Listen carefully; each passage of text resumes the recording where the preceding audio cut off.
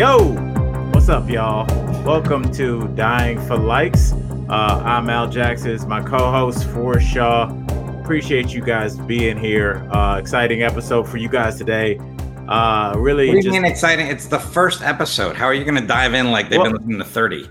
I didn't want to say the first episode in case we don't air this one first, fucker. Okay. All right. Welcome to the world of show business. More than that, though. We shouldn't just be like, hey, anyways. Well, I don't want to be like, hey, these motherfuckers fell off a cliff. No, I mean, like, we should have a more exciting intro. All right. I'll do it like we're Showtime at the Apollo to this make is how you happier. started. You go, hey, I'm Al Jackson. This is for Dying for Likes. It sounds like... All right, you're like a mean white road manager for a young black band in the 80s. Guys, if you want to make it to the Apollo, we need more energy. Let's go, JoJo. All right. All right. What's up, y'all? Welcome to Dying for Likes. I'm Al Jackson. It's my co-host, Forrest Shaw. As you know, we talk about people that have died trying to get big on the gram. And it's a thing, Forrest. Thoughts on this? Is our first one. What if this is our first one? It's not what if, it is. I know, but don't say like, as you know, then. What do you want me to say? Greetings, strangers. I'm a human. We have a new podcast. This is our first one. What we're going to be doing on this podcast is blah, blah, blah. And I'll chime in. All right. We'll just present it like a substitute teacher reading off a script. Yeah, exactly. What's up, y'all? Welcome to Dying for Likes. I'm Al Jackson. I'm not restarting this again. Fuck it. Yeah. What's up, y'all? Welcome to Dying for Likes. I'm Al Jackson. My co-host, Forrest Shaw. Yep. All right, good. Just keep that same energy, as the young kids say. We talk about people that have unfortunately lost their life trying to get big on the gram. And, it's important to folks. So, unfortunately, sometimes things like this happen. This first couple we're going to be talking about, and Forrest, I'll give you a brief background on them. Of course, our first one is an Indian couple, so I'm going to try to not murder their names. I actually listened to these to make sure I pronounce them correctly. It's the gentleman's name is Vishnu Vineswath, and his girl's name is Meenakshi Murthy. They had their Instagram account is still up and active, Forrest, and it's called Holidays and Happily Ever Afters. At last I checked. I'm getting to it now. They had 70 posts and they had 23,600 followers. And the last picture they posted, I believe they were in Vermont, got 5,392 likes. I looked at most of their page, man, and it looks like they average between like 2,000 to 2,500 likes per picture. And I don't know if you got a chance to look at their IG, but it looks like it's mostly the girl Meena. And she also hashtagged everything. She hashtagged Curry Traveler a lot. And I looked at that hashtag, and it's for South Asian girls traveling the world one place at a time. Yeah. That's a pretty good ratio, though. 70 posts and 23,500 followers. Yeah, dude, these travel bloggers are big. Do you follow any travel bloggers? Like we travel for a living. We're both stand-up comics. Forrest, you've been all over the world. Yeah. I've been a lot of places, but I think you've been more countries than I have by far. Would you ever follow a travel blogger? I feel like I would follow somebody that never went to the airport. That's my fantasy. That never went. So you mean most of the country? That's who you'd follow. Maybe some guy that's not wearing a mask somewhere right now. That's who you're into. Yeah, I follow travel bloggers. There's like Ever Changing Horizon, I think is one of them, and so it's just places that I see that I'm like I want to go there, and so I either screenshot it or I follow them. But one of the tricks that sometimes they do is they don't tell you exactly where they're at because they want you to follow their blogs or something else so that you they can make money from that or whatever. And there's a couple that's in one of those traveling one of those vans. I've seen a lot of those. Yeah. Yeah. That's like the new thing. Go in one of those and you just take pictures and you're like at some like spring fed pool in the middle of Mexico somewhere that nobody can get to. And if you read in the like description, a lot of the times they've gotten dehydrated or sunstroke or bit by something on the way there. It's like the picture is always, like anything, always looks better than what I mean, everybody wants to get off the beaten path, but what's on the beaten path? Gas stations and urgent cares. It's just like that's my one thing about. I understand the appeal about living off the grid and being off the grid, but I like grid stuff, Forrest. I like air conditioning, man. I like foam mattresses, dog. But I mean, I know people dig it. Dude, that would be a good Instagram, urgent care Instagram. I'm sure you couldn't do it because of like Hippocratic oath or whatever the hell that is. But just different injuries at urgent cares. If you're allowed to document that on Instagram. Yeah, the last time I was at urgent care, it was in, and I'll have our producer Alex drop in a picture because I actually have it on my Instagram. It was when my talk show, Daily Blast Live, watch it every day. It was season 1. We actually just started season 4 this past Monday, but we were making our earpieces where it starts off as that liquid and you drop some kind of salt solution in there and you stir it and it kind of hardens into a gel and then you put it in your ear and then that becomes your earpiece. And I asked our stage manager at the time, Stu, I was like, what happens if some of this gets lodged in your ear? And he was like, oh, I've been working on shows forever. It never happens. Yeah. So cut to me at the urgent care, unable to hear anything. And I'm back there and, they bring this kind of thing in there. It's like this something to just kind of break it up. It's really just kind of like high pressure, kind of warm water. And they definitely had like kind of just a nurse that just could probably like handle a syringe, right? And then you hold a cup under your ear. Yeah, but that wasn't working. But yeah, they did that. And the thing is, they did it so many times that I couldn't sit up because obviously that destroys your equilibrium. Yeah. So I'm laying there on my side and I hear the doctor, because I hear her say, it's not working. And the doctor said, I swear to you, I'm not trying to add any. The doctor says, get the pink stuff. Like, I swear to God, I don't know what that was. And she came in and she put this pink solution in my ear. And I don't know what was in that, but that it broke it up. And then she blasted it again. But then like it made me so nauseous. I still had to I sat in my car after I left because I was so like off balance. Yeah. But I was going to say the girl next to me, I was just going to say real quick, the girl next to me, because you're talking about interesting injuries, because I went there like 8:00 in the morning because I couldn't in the room next to you, right? No, in the waiting room, because it was just me and one other girl, because I went there when it opened the next morning because I was like, I can't hear anything. And the girl next to me must have gone out and partied because it was a Thursday night it happened to me. So it's Friday morning.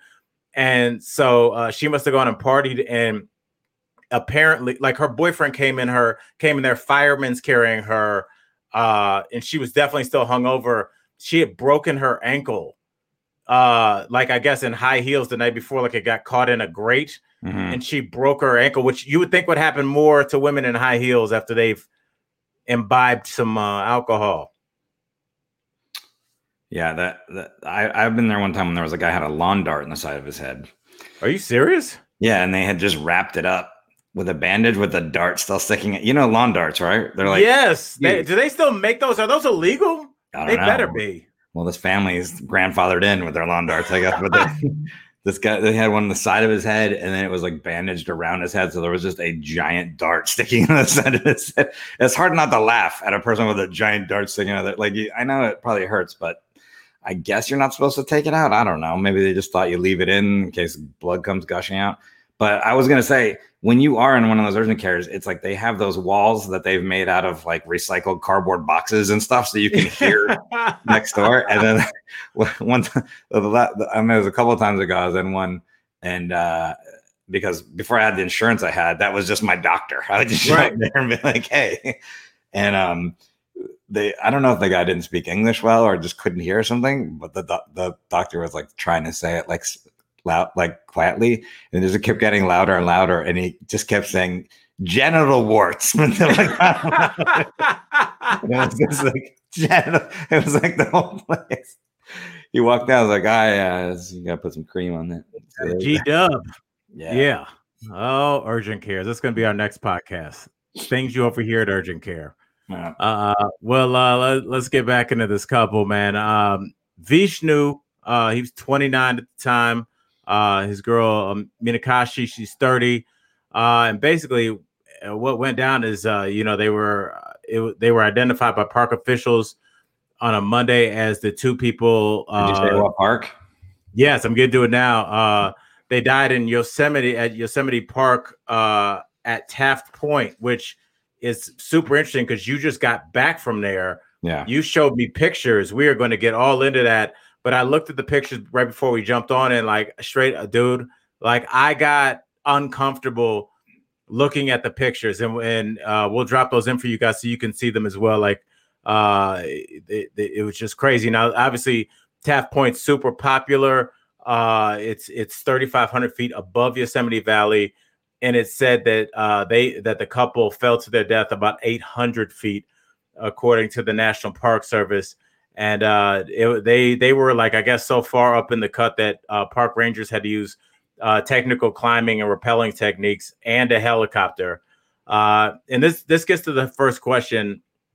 The last kind of sentence that they have about just the overall summation of the couple's death is that it says that they were drinking, according to the toxicology reports, but does not say that they were necessarily drunk. I guess all they can tell is that they did have alcohol in their system. So, Forrest, my question to you is actually twofold. One, having just been there, would you ever consider having a couple drinks where you were at Taft Point?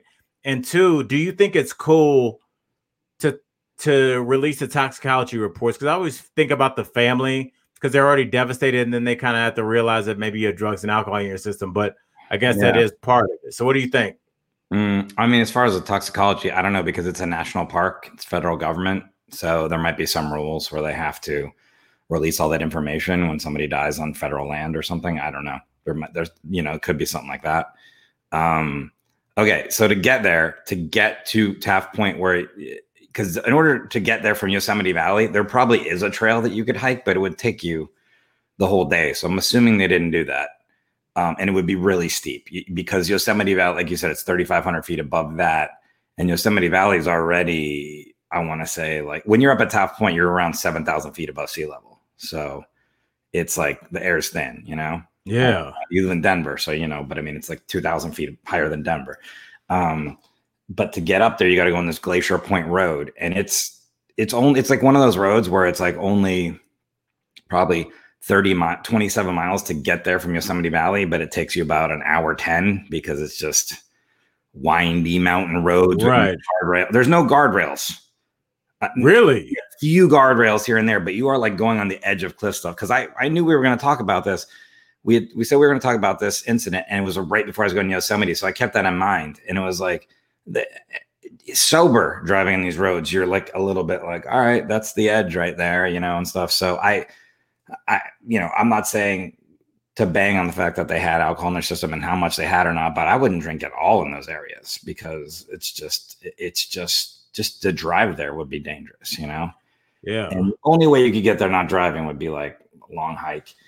So you park at this area and you start walking through this really beautiful forest, and it's about a mile in from the parking lot to where that Taft Point is, and Taft Point is a specific point that juts out over looking at Yosemite Valley, but the whole area, and you can see in the pictures that I sent, are just lots of rocks. I took pictures of little gaps and fissures, they call them. And everybody, you guys can look, and we'll have them on our Instagram site as well. Look at the gaps, because that's what I was thinking about. It's like, what that almost scares me worse than the edge is the gap, because if you fell, then you have that weird. That's what I thought. Yeah, it's like every one of your fears that you could have. Claustrophobia and fear of heights all together. I know, but that gap goes, and then where the gap comes out there is like 1,000-foot drop. It's like, it doesn't matter where you go, you break a leg or fall in there. And then when you get out there, you have to like walk around these fissures, and there's little outcroppings, and there's a couple pictures of me like near, it looks like I'm close to the edge. I'm not. I didn't get close to the edge. There's a couple pictures of my girlfriend Bianca, and she's like on the edge, but she was like crawling on her stomach to get out there, and it was still, Yeah, I saw it. She looked like she was crawling like a sniper would to get a good shot, because I just wouldn't feel comfortable standing up. I wouldn't feel comfortable with anybody I knew or cared about standing up. Like this is, it's hard for people to really get a grasp of like how dangerous this looked. So I'm assuming it was. Yeah, and there's no railings. There's one bit of railing on the actual Taft Point that's maybe like the size of a small bedroom, just railing. Everything else other than that, you can just walk to the edge and walk off. And it's not just one point, because it is called Taft Point. It's like the edge of like going around the whole cliff area is, I don't know, a quarter of a mile long. It's like huge. There's like a huge area, Right. And like, I don't know how it is for women, but like, like when for like, if you're like heights, like something, like there's some sort of danger for me with heights, you get like a tingling in your balls, right? Like whatever that is called, whatever that phenomenon is called. I'm sure there's some name for it, but well, it's designed to make you pay attention, because whenever something's happening in your balls, you take a sip of coffee and perk up. So that's maybe what that is. Yeah, so you should make that into a bumper sticker. That's it. It's like my grandfather always said: you get a tingle in the balls and you take a sip of coffee. It's like the worst saying I've ever heard. Well, when your balls are tingling, you stop and you look around. Yeah, or you look at your balls. Probably more. But so that's that sensation I get. Like, even if I thought about walking towards the edge, or when I saw like Bianca kind of crawling out there and stuff too, it just made me uncomfortable the whole time. So I'm assuming this is not a place for kids. I know it sounds like a dumb question, but I have kids, and it's like, oh, Yosemite. Like, I always thought that was the standard, typical take your kids on vacation.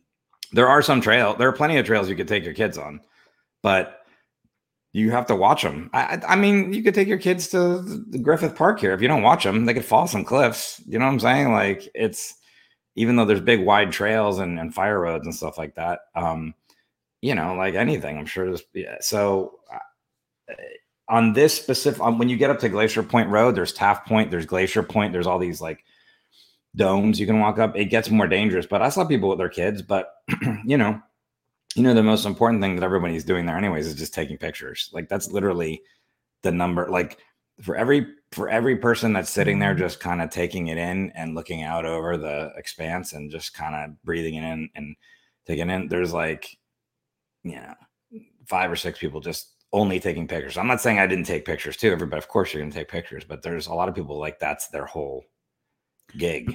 Basically, the kind of people that hold their phone up the whole time at a concert, and you're like, you haven't enjoyed 1 second of this concert. Yeah, exactly. So, but yeah, I wouldn't have driven there on alcohol. I certainly wouldn't have walked in that area. Even when we were like getting close to that edge where I took those pictures, these hikers came by and they go, "Oh my gosh," they're like, "I wouldn't walk out there," like where we were, and we weren't even close to the edge, Right. So, when now you're when you're one of these travel bloggers or whatever, or travel Instagram people, it's like, you can't just take the standard shot also, because that's the other thing is hundreds of thousands of people visit these places every year. So you can't just get the same shot everybody else gets. So I think when you arrive there, the first thing you do is like, where would nobody have taken a picture? Yeah.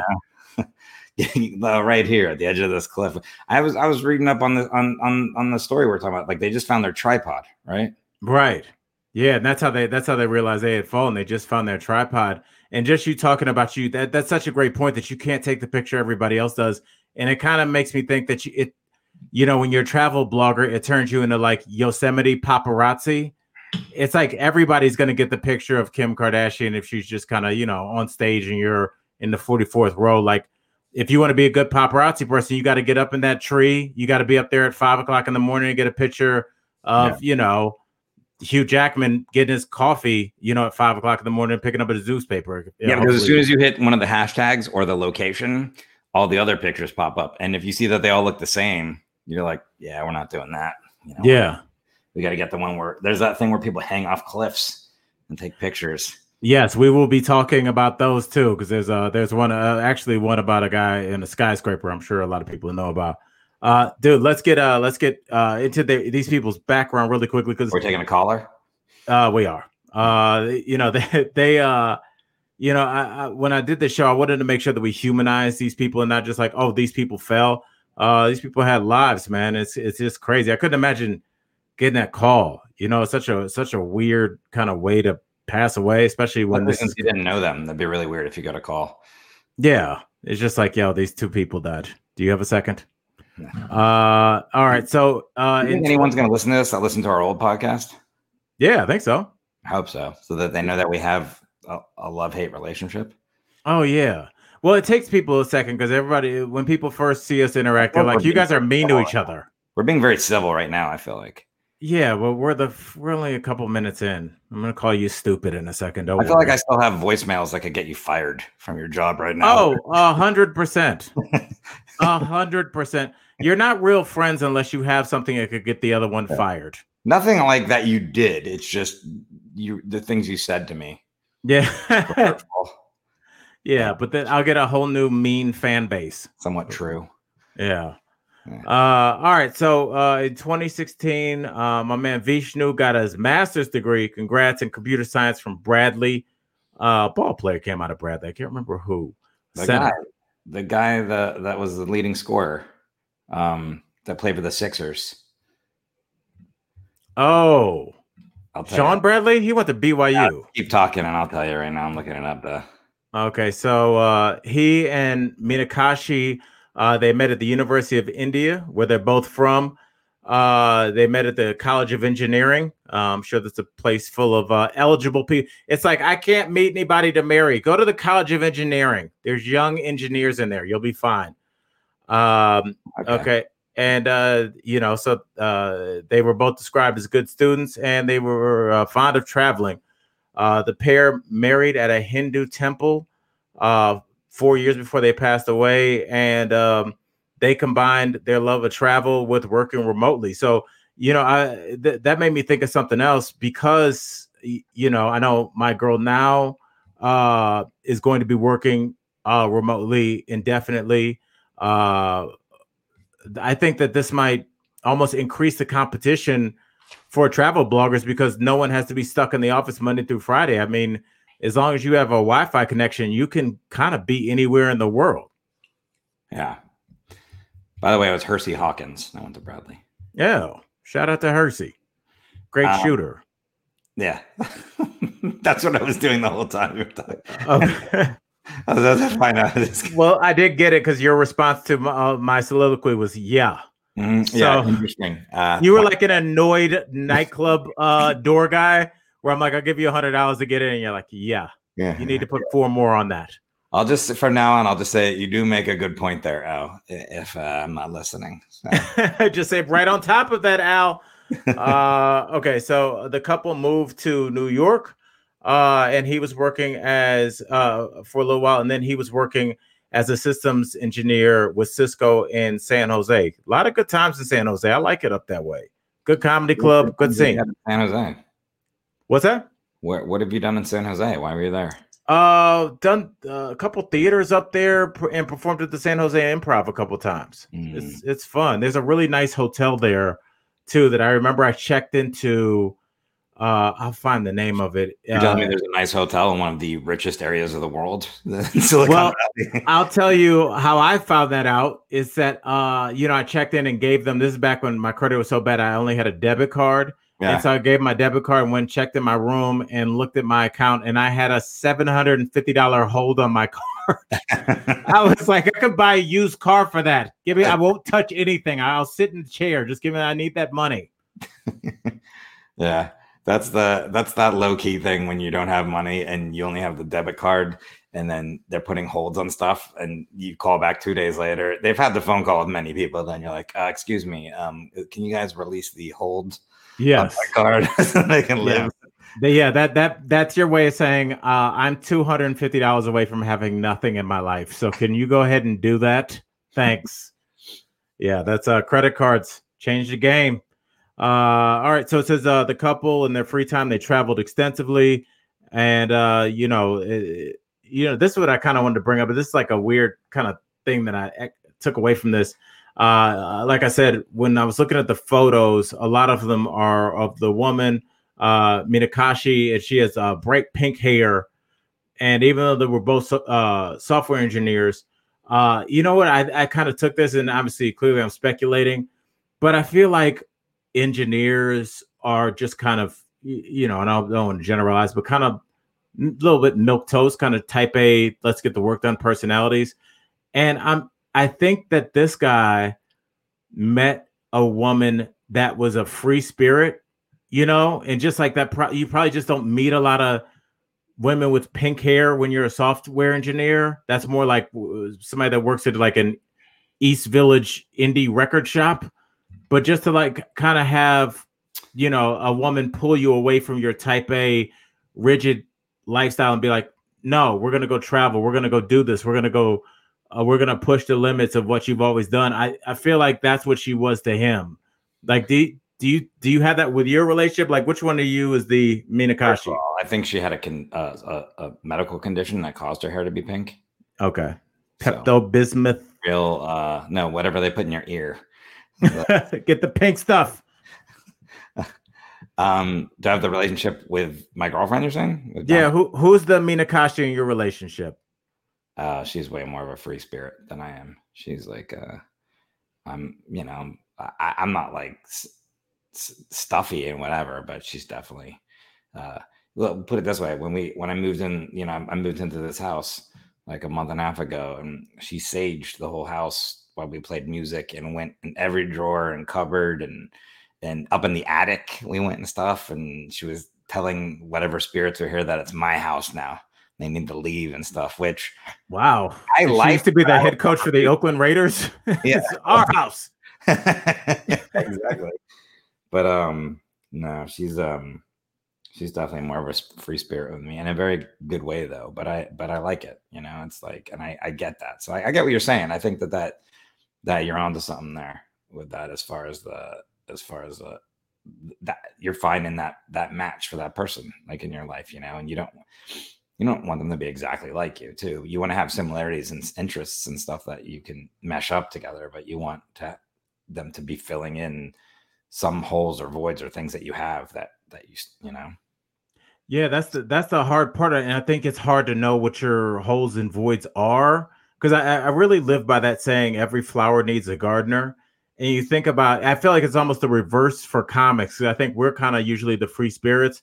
And I think in my relationship, that's kind of how it is. But is that a saying? Every flower needs a gardener, which makes sense. It's kind of like, the flower is cool and it blooms, but you need somebody to like prune it, take care of it, water it, make sure like not the boring stuff, but like the stuff that needs to go down. And like in our house, my girl does the stuff that needs to go down. That counts too. I think when you have two kind of free spirits, that doesn't work all the time. I think you need to balance each other. Gardner theory for relationships. What does it say? A gardener, in this case, is a relationship's sole caretaker, or by large, the one responsible for holding the couple together, the one who's more invested in the relationship than the other. The gardener seeks out dates, texts first, does all the giving, while the flower on the other just takes and drains. Oh, really? Jesus. That's a parasitic relationship. That's not right. That's like a mosquito. Yeah, I think you should stick to, hey, when your balls are tingling, it's time to grab some coffee. That's a better saying. I don't know what rogue website you got that from. It just means that somebody's got to curate. Like every museum needs a curator. However you want to. It's called the voiceofwoman.com, the flower gardener theory in your relationship. Oh, that's being written with a slant. Well, take it easy. But yeah, I stand by mine. And I definitely, and I think that's the thing with dating apps, man. What do you think about this? Because I feel like when you can decide, like you check boxes for what you want, and maybe what you want isn't what you need, as corny as that sounds. You know what I'm saying? Like maybe there's another. This is going to be the podcast of sayings that don't really exist that Al made up. Well, you don't know what you want if you don't have it. Maybe you're like, man, who knew? I think that was Poison. You don't know what you got. It's gone. We're gonna get flagged on YouTube for you singing. I know. That's why I tried to sing it differently. My own version. Is that why you tried? Is that what you just decided not to belt it out like Poison did? I couldn't name one person in Poison. I wanted to say like who the singer was, but what's his name? The Bret Michaels, right? Oh, is he in Poison? I think so. Jesus, how does the black dude from Cleveland know that? You're supposed to be the audiophile. I mean, dude, look it up right now. I think he was the lead singer of Poison. I'm pretty sure being an audiophile doesn't make you. Poison isn't something you need to know. Poison, look, they had a great career. What's their hit song? Pour Some Sugar on Me? Or am I making that up? I think Don't Know What You Got Till It's Gone. Yeah, Bret Michaels. Rock of Love. Yeah. I guess you're right there. He was pretty famous. Their top songs here, I'll tell you right now. Here you go. No, these are just their albums. Album of the year nominated. Tours. They have a lot of tours. I don't know. I'm on Wikipedia. I don't know how to work this thing here. Every Rose Has Its Thorn. Oh, who sang "Pour Some Sugar on Me"? I know people at home are going crazy. Oh, Def Leppard. Okay, that's the one-armed drummer. Yeah, well, he wasn't always one-armed. I think he was drunk driving, topical, and lost his arm. And then second album learned how to play with one arm because he made a special drum set. That's super dope. And also don't drunk drive. Yeah, don't drunk drive. Yeah, that's a problem. All right, well, we have a quote here from Minakashi talking about her first trip with Vishnu. She says, he took me to the Maldives on our first trip, and that kind of triggered the wanderlust in us to see and experience the unexplored vistas and exciting cultures this amazing world has in store. She said that they weren't going to quit their full-time job, but she said they thought about it. So my question to you is this, Forrest: do you think that you were ever at one point addicted to travel, and can you be? Because I think I was at one point. I always felt like there was a period of my life where I felt like if I was in the same city for 2 weeks in a row, like I was doing something wrong.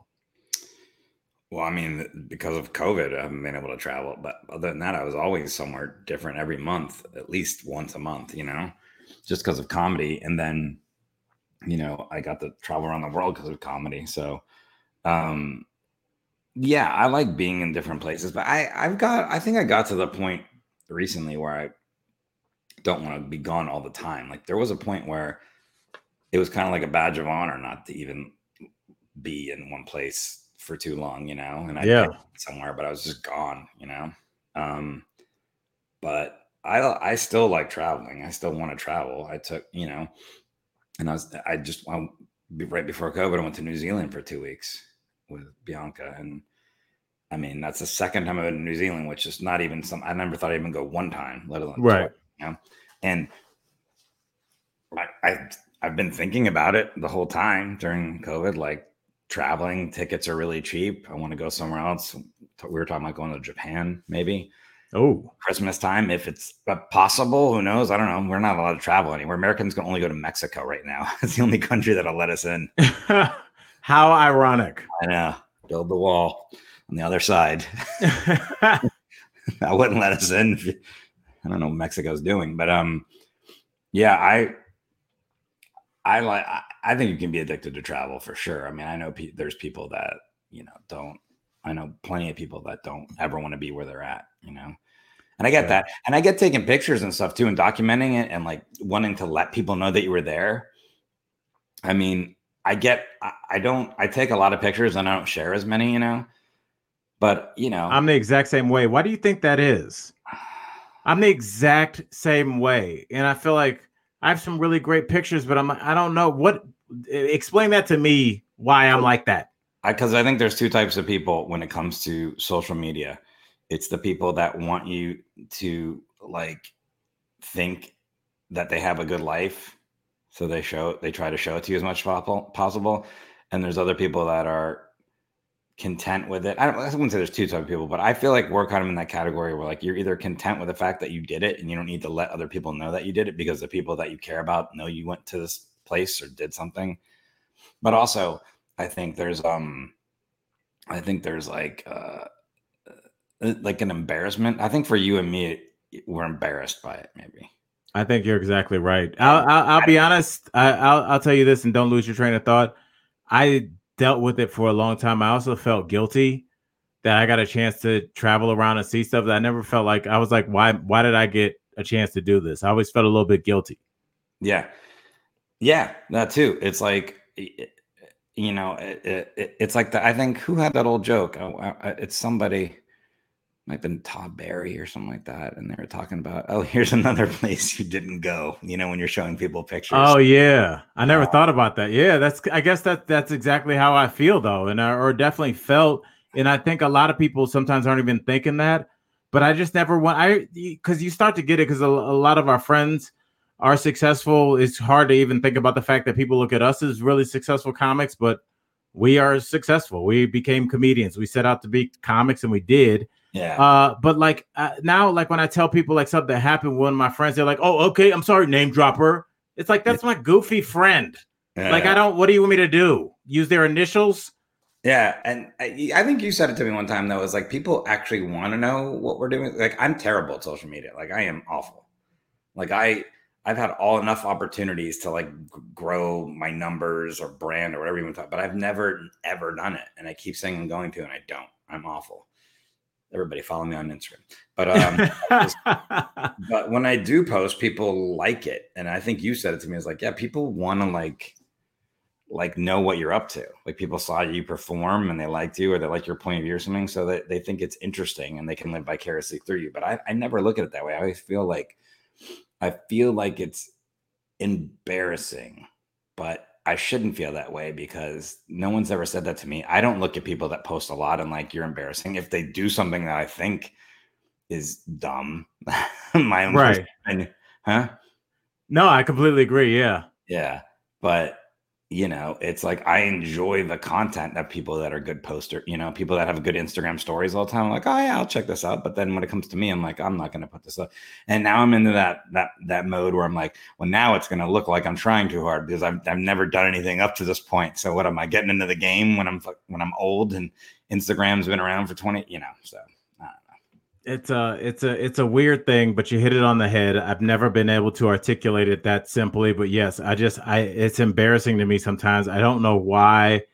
I don't know. I got to work on that. And I've even thought about hiring somebody to do my social media, but I'm like, there's no point in me sending a picture, sending a caption to somebody else saying, here, you post this. I'm like, I'll just post, dummy. Yeah. It's like that old saying, like if it rained in the forest, but there was no picture, did the flowers really get watered? I don't think that's a saying. I think that's you kicking me in the balls for a couple of missed old man sayings. Drink some coffee. Well, that actually leads us to our. No, does it? Yes, it does. I think I'm doing a good job of driving this, even though you're trying to kick my knee out. I like that you're holding a mic that's supposed to be sitting on a desk too. Every time it touches the desk, it shorts out, and I was about to blow a gasket. So I'm like, I'm just gonna hold it like I'm Buddy Holly with this mic. I need that silver. Yeah. So you just cut out for a second. I think you're okay. I don't know. Okay. All right. That's why I try not to move. Okay. So Minakashi said that's what I'm saying. This led to really what we're going to talk about next. Her last blog post, which is super ominous and almost something that a screenwriter would have, is her last blog post literally says, are we chasing sunsets or chasing likes? And it was a picture of her, kind of like an over the shoulder shot of her kind of sitting on a Taft Point type place. And that was her last blog post. And my question was, aren't we all kind of chasing likes? I mean, I would say in terms of the bell curve, I'm on the low end of caring how many likes something got. But, I won't look that day, but I'll give it a couple days and I'll glance to see like what got likes and what didn't, and what people tend to like and what they don't. And I mean, I don't think it's a bad thing. But at the same time, aren't we all chasing likes? And does it make you kind of come off like, oh, I'm actually just chasing, I just want the picture. I don't care about the likes. Do you think anybody doesn't care how many likes their pictures get? I don't know. I mean, I want people to see my photos if I post them, but I'm not looking for certain numbers and stuff. By the way, I'm looking at that picture that you just talked about. It's from the Grand Canyon North Rim. She's on the edge, thousands of feet up, chasing sunsets or chasing likes. And then it says, the rest of the post is like really, it's a lot of us, including yours truly, is a fan of daredevilry attempts of standing at the edge of cliffs and skyscrapers. But did you know that wind gusts can be fatal? Is our life just worth one photo? And then it goes on like that. I'm just like, ugh, it's terrible. But I don't know. I don't post a picture hoping it gets a certain amount of likes, but if it gets a lot or a lot of views or something like that, yeah, of course you're excited about it because then, it's like some sort of like validation that you exist, but you exist at a better level than other people or something, Yeah, take that. Yeah. How many followers do you have on Instagram? I think like 26.5, something like that. What about you? We should figure out which one of our posts has the most likes next time. We'll post that. Look for yours and look for mine. We'll see what's on there. See what we did right to get those people. Yeah, and we'll just keep posting that exact picture until it cycles down to 0, like residuals. Yeah. All right, let's get into the aftermath, like how everything went down and how people found them. Wait, do you care about likes? You didn't say if you cared about them. Yeah, I do. Just because honestly, likes translate into your stuff popping up on people's pages more. And honestly, I remember me and you, we've been talking on the phone for 15 years. And I remember you and I having this conversation about like, who cares about Instagram? And I don't want to do this. And it's annoying. And who cares what your breakfast looks like? And then all of a sudden, I don't know about you, but then I noticed, I was like, wait a second, dudes are getting booked off their Instagram. Oh, if you have 300,000 followers, you can put butts in seats. So then I started looking at it as a business thing. I mean, of course, I'm a human being. I do want people to like my posts, but for business reasons, you do just at least want to know that you're resonating with an audience that chose to follow you. So I think that, yeah, I do care, but I don't care that much. And I'm not trying to be cool when I say that. I'm telling you, I'm old as shit. I'm 43. I have 3 kids. And, if I get a lot of likes, dope. If not, I'll be at an open mic trying out some jokes. I just I'm looking at your Instagram right now. I don't like any of these photos, but this outfit, of course you bought this outfit, this like romper. Oh, I have several male rompers that we'll get into. Okay. But why else would you buy those unless you're seeking attention? So I'm a crazy person, Forrest. Yeah. Hey, here's a picture of us at the Price is Right.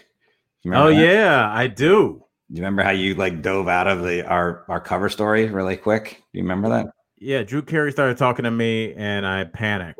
No, like, oh, you mean in the line when I? Oh yes, we have a friend who's the very funny comedian Orlando Leyva. You can see him on HBO, his special, or many other places. He is Dominican, grew up in Puerto Rico, and he learned to speak English when he moved to this country, but several different ways. But one of them was watching Price is Right. So he's always been a huge fan. Wait, he's Dominican and grew up in Puerto Rico, or he grew up in the DR? No, he grew up in Puerto Rico. He's an American citizen. So, oh, okay. Yeah. But he's Dominican background. But English was not his first language. So he learned English by watching The Price is Right, was one of the big things. And so he asked me and you and Dave Williamson, another friend of ours who's a comedian, if we go with him. So he just wasn't alone like a crazy person.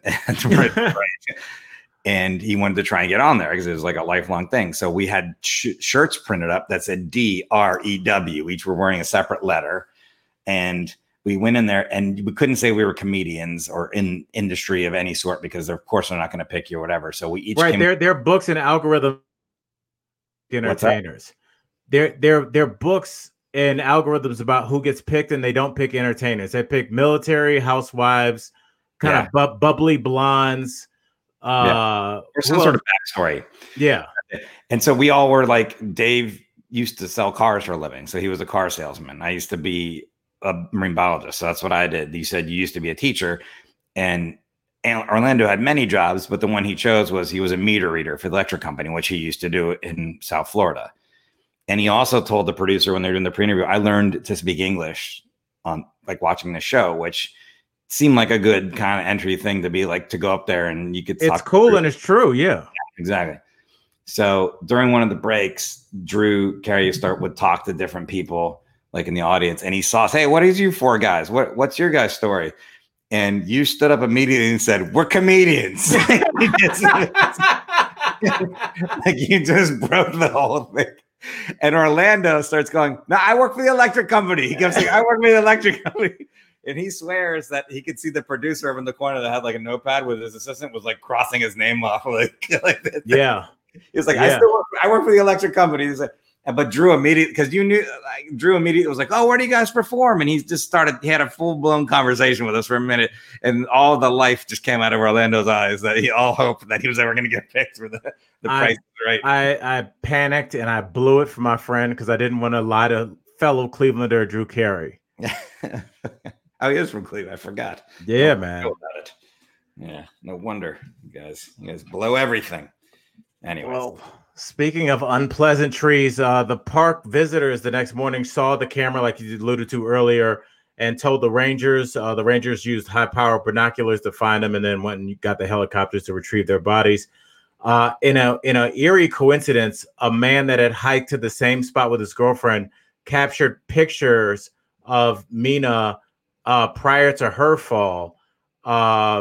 And it says it appears that and you can see her in the background of that other couple's selfie, which is super creepy. Yes, I didn't see those photos. You saw dude? Those? Yes, dude. It's super creepy. You can see her off like down to the right in the photo, and then she's just not there anymore. And the gentleman, the guy's name is Sean Madison, and he said that she stood out on the sunset at Taft Point because of her hair, which is bright pink, and that she was making him nervous because he felt like she was standing too close to the edge. But he was like, it looks like she's enjoying herself. And this guy Madison, there was people that said stuff when Bianca was, and we weren't even on the edge, and people were like, like hikers, like I said it earlier, people were, oh, I wouldn't go that close even, Wow. Which I get it because And this guy, it literally was said the same thing you just said. He says, she gave me the willies, which I don't know the last time you used that phrase. You said blow a gasket earlier, so I like blowing a gasket. Says she gave me the willies. There aren't any railings. I wasn't about to get that close to the edge, but she seemed comfortable, and she didn't seem like she's in any distress or anything. So Matheson said that her pink hair appears in the background of 2 photos he snapped himself. And he said that he noticed that he had captured their images that Monday after their pictures were published. So he didn't even realize he had done it until the next day. But this is the weird thing, though. He doesn't recall seeing the dude. So, that's a little strange that they would be that far apart that he would see a bright haired pink girl. And he's like, because if you saw her, I would think you'd look around to see if you saw anybody else. Because if I thought I saw one person, it's a big space. I can tell you from being there, I can see that.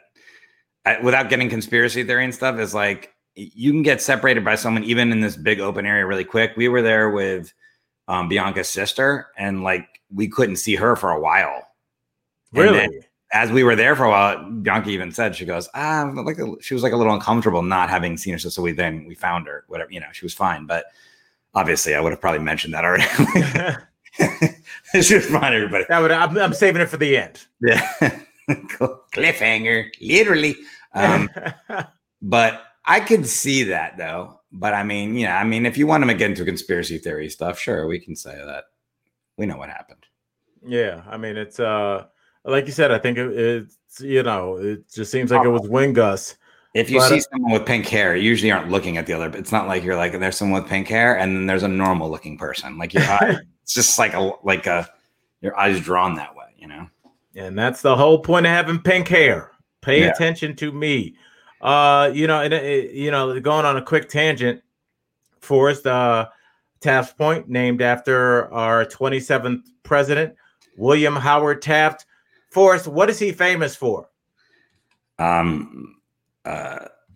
Taffy. That would be Tafty. Oh, yeah. Yeah, that kind of blows the whole name scheme. Fat? He was overweight, and he was famous. He famously died how? He suffocated on his stomach. No, the rumor has it. I was trying to get you to say he died in a bathtub. That's the running. Oh yeah, the bathtub thing. Yeah, but I looked it up. Not true. Was he supposed to have died in the bathtub? Yes, people said that's the. How like stories can morph over time. it eventually happened that he died in the bathtub. And according to this historian, he did not. But at his inauguration, he weighed 354 pounds. But by his death, he had gotten down to a nice trim. And I say it seriously, 280. And that's before keto, you know? So let me ask you something though. By 1910 standards, 345 would be like 700 now. Literally. Because it's like, I talk about this all the time. Like when they're like the Three Stooges, what's the one that was fat? I forget which one. Right? No, it's fat. Mo? No. That or Babe Ruth, even. You look at pictures of Babe Ruth, like he was fat. He probably he would be fine by today's standards if you look at him, you know. Oh, 100%. And I don't want to lose all our viewers by talking sports, but in 1985, there's a defensive lineman named William Refrigerator Perry who played for the Chicago Bears, and his big moniker is that he was 300 pounds. And now every single person in the NFL is 300 pounds, but that was like shocking. Everybody's like, I want to go see the 300-pound man. Yeah. And I would say that out of 320 million Americans, I'd say probably, I'm being nice here, 70 million Americans are at least 300 pounds. I don't know. That's a big number, but maybe I started 50? losing during COVID. I've been, I fluctuate a lot. I've been like in really good shape, and then I'm in bad shape. But right at the beginning of COVID, I weighed 299. Right. And, we call that 300 pounds with a tuxedo on. That was naked. That was 299 naked, not holding onto a cell phone or anything. Like, let me take my glasses off, take my Invisaligns out. Man, you cut your hair, take a shit. Yeah, you gotta do all of that. There's definitely going to be a time in everybody's life where you look down at the scale and like you get off and get back on because you're like, oh, this has to recalibrate, and it's the exact same number. You're like, oh my god. So I'm still overweight now, but I'm down in the 260s. So that's cool. Getting there, but dude, keep it going. I follow you on the Apple Track Fitness thing, dude. You're on your stuff, man. You be burning a lot of calories. Oh, but I haven't been wearing my watch for like a week and a half, so it's like.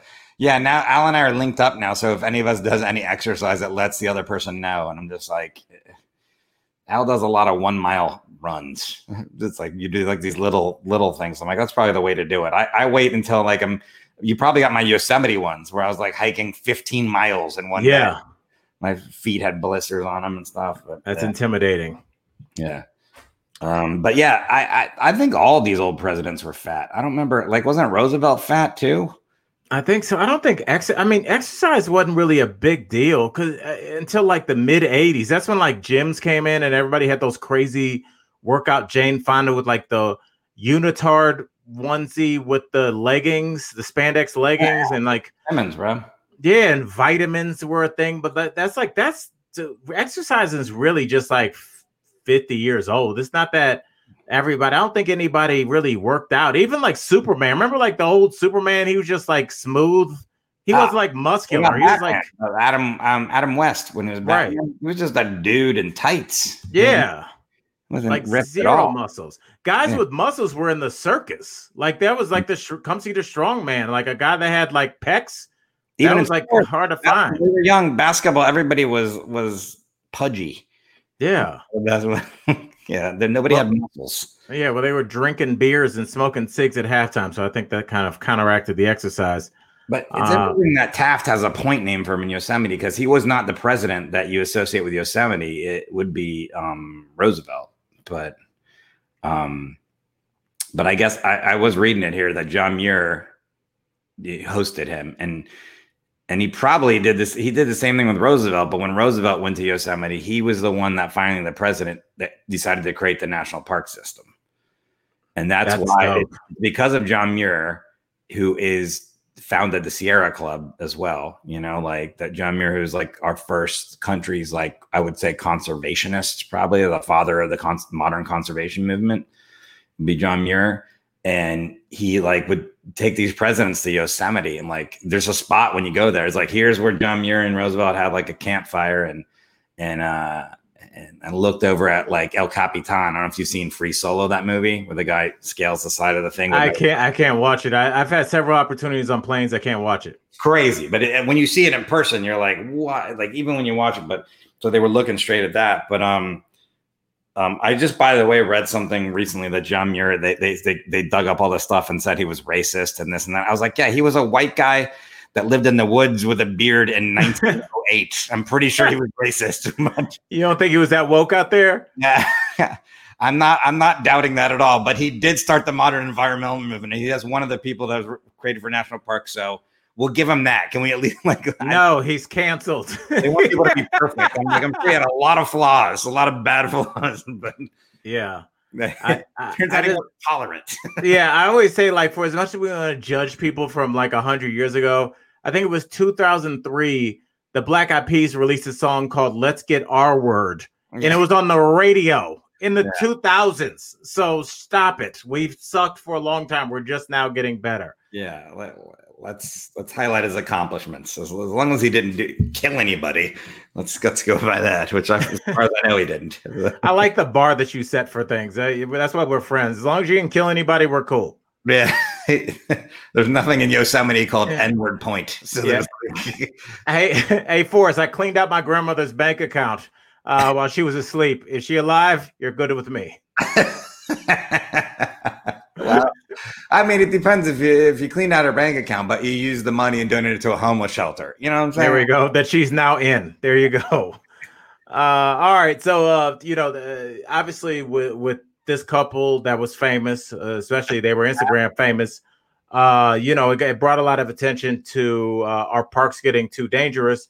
And some experts there at the park, or just people that kind of look over all our national parks, say that, there's always, obviously, as we saw with your pictures, an element of danger. But at the same time, this guy says, and it's an interesting quote, he says, winning the prize sometimes is psychologically more important than the peril of that prize. So it's just basically saying a lot of people will risk it. And I guess that's a quote from the book Off the Wall, Death in Yosemite, which came out in 2007, that chronicles fatal misadventures in the park. It just goes on to say that basically social media has a lot to do with it. And I'm sure people, because they are trying to get that perfect selfie shot, that perfect over the shoulder shot, feet dangling over the cliff shot, it just, like you said, even if you're not a blogger, you do want that shot that nobody else has. And people are willing to risk it just to get that one shot that might get 10 times more likes than anything else they normally post. Yeah, that I do it myself, not to post, but I'm there and I'm like, I'm sure somebody has this photo.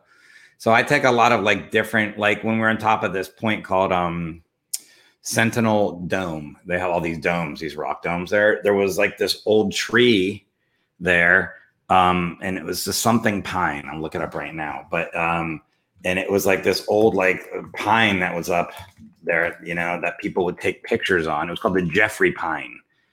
Ansel Adams has a photograph of it. By the way, it's a very famous pine tree called the Jeffrey Pine on the top of the Sentinel Dome. You're about 7,800 feet up.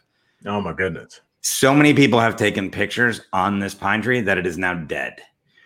Are you serious? Yeah, it's just that you can still see the stump. I'll send you the photo and we can put it up there that I took of it. It's just leaning over and it's dead wood. It's still really cool though, because it's all twisted, from the wind and stuff. It's over time. Yeah. But I actually took photos of that back with the clouds and stuff, because I was like, people probably aren't taking pictures of this tree anymore. But it's that's the other thing. I mean, besides people killing themselves, there's all this damage done. There's this place called the Huntington Gardens here in LA, and they're back open with limited, amounts of people can go in, and you can socially distance in there. And there was this family draped over. It's this botanical garden, so all these curated trees and shrubs and all this stuff. And there was this family draped in a tree and hanging off branches and stuff, taking pictures. And then one of the volunteers at the gardens was like, "You can't take pictures in the tree," and they just completely ignored this volunteer because they know she can't do anything. She's not going to go over there and beat him up or something. Right. And looked at her like, "What the fuck are you going to do?" And just kept doing it. I'm like, well, yeah, that tree will be dead soon. And just people don't even get that. So it's the whole assault. That's the nature equivalent of like when people pass around like a baby dolphin or something and eventually kill it because it's out of the water because everybody's getting their selfie with it.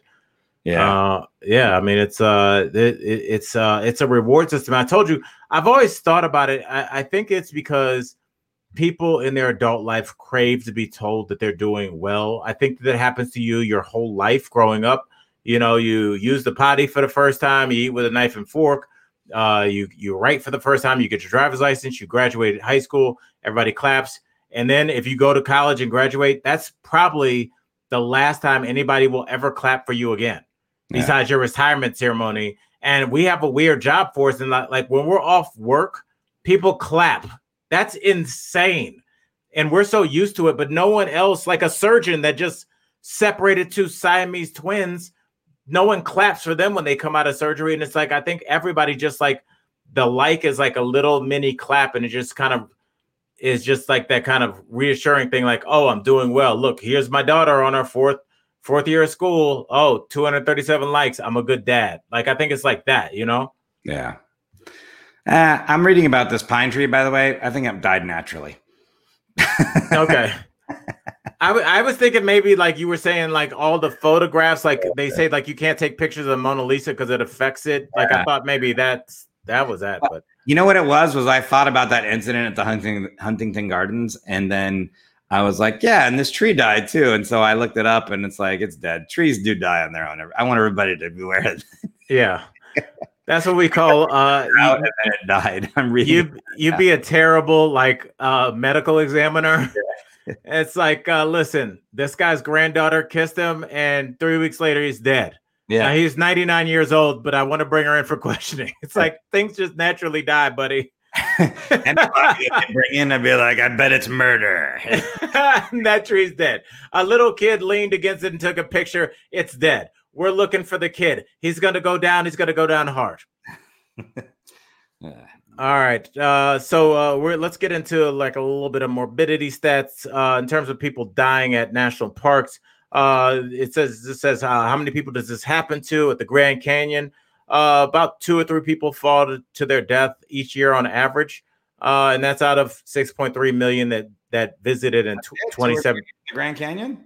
What's that? That's only it. 2 or 3 a year in the Grand Canyon. I know, out of 6.3 million in 2017. So that's nothing, basically. More people die from the flu. Did you know that? Yeah. Where have we heard that before? But in Yosemite, at least 10 people have died this year, including 6 from falls, and the others from reasons including underlying medical conditions, aka lack of water. I think that's a medical condition for everybody. Yeah.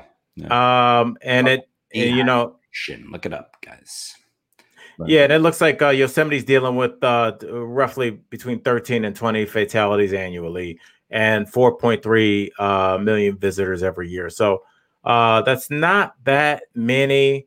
Yeah, but that's just 2 parks. Is it all the parks or what is it? It says, let's see, there's been 1,002 traumatic deaths with more than 300 attributed to falls at Yosemite since the 1800s. So 1,000 people have died since the 1800s, and it looks like probably, I don't know, 100 million have been there. So yeah, this says the national park with the most deaths is Lake Mead National Recreation Area. It has 25 deaths per year on average. Yellowstone has 13. Yeah, there you go. It's you can die. I always think about that too when they're like, when people like if somebody gets attacked by a shark or a bear or something like that, and they always try to go and kill the animal. I'm like, sometimes people die from those things. Like, you know how many people mountains kill a lot of people, and we're not blowing them up. You know, I thought it was because they got the taste for human blood. It's I think that's like an HBO thing. Or like, it's like once you have a panini, like that's all you want. You don't want a regular sandwich again. Okay. I guess I haven't had the right panini. It's a smashed toasted sandwich. It's also Jamaican slang for something else. So. I don't know why I didn't say it like we were on NBC or something. Exactly. Watch your mouth in front of your nuts. Goofy friend. Taste for human blood. No, this is something from horror movies. It says. What do you think's in our blood? I think our blood would taste terrible. First of all, any animal that tasted human blood would be like, "The hell is that?" And be like, "Preservatives." This tastes like Monster Energy drink and Taco Bell. Yeah, it's called cancer. We all have it. Once they get a taste of that sweet human blood. Yeah. I mean, I guess eating another animal is you're eating free range organic. Like, why would you want to? That's the Whole Foods of eating another species. Like, we're definitely the fast food. We're the Wendy's of the animal kingdom. Yeah, we're the tofurkey. By the way, super disgusting. They're not a sponsor. Yes, they. I do like the Beyond Meat and the crumbles and everything. I just any sponsors right now. We can bash whoever we want. All right. Red Bull. I don't like Red Bull. It tastes like the stuff that would be in your car battery. Yeah, but they have flavored ones now. This is cranberry. It's pretty good. Yes, for people that are also on their period and don't have good taste. Forrest, that's going to wrap it up for our first episode. I like to end it on an insult before you can say something mean to me that I'll think about. Wait, okay. The period joke is how you're going to wrap it up, huh?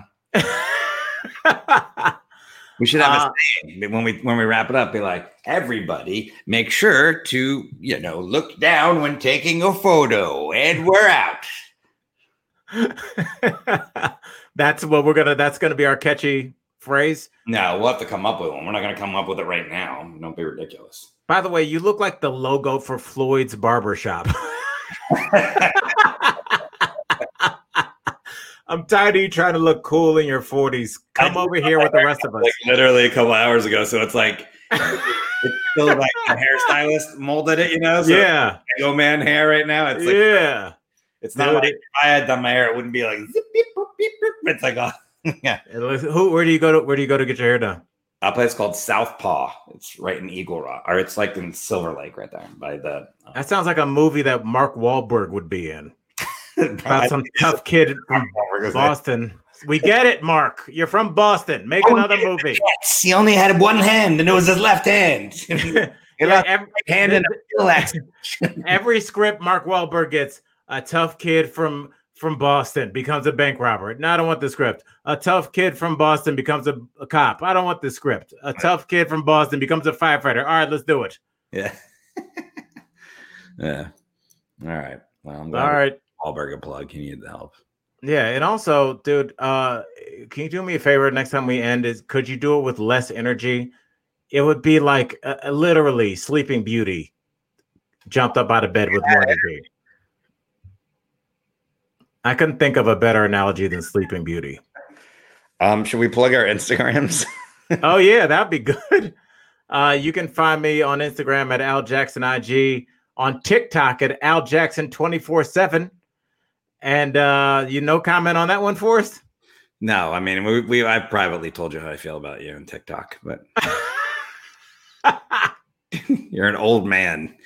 Stop acting like you have your pulse on the finger, your finger on the pulse of the youth.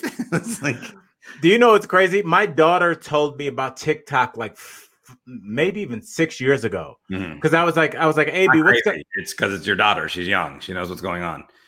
Yeah, well, she's probably 7 or 8 at the time, because I guess it used to be Musical.ly, and then Musical.ly kind of evolved into TikTok. Yeah. And she was like, yeah, all my friends are using TikTok. And I remember I downloaded it. I was at my mom's house, and I was like, what the hell is this? This is the dumbest thing ever. And then all of a sudden I turned on Jimmy Kimmel, and the girl from TikTok, like the biggest star on there, is on Jimmy Kimmel. I'm like, maybe I should have gotten started earlier. Hey, yeah. Make sure you download our next episode where Al tells us about the new artist he discovered, Lizzo. Everybody.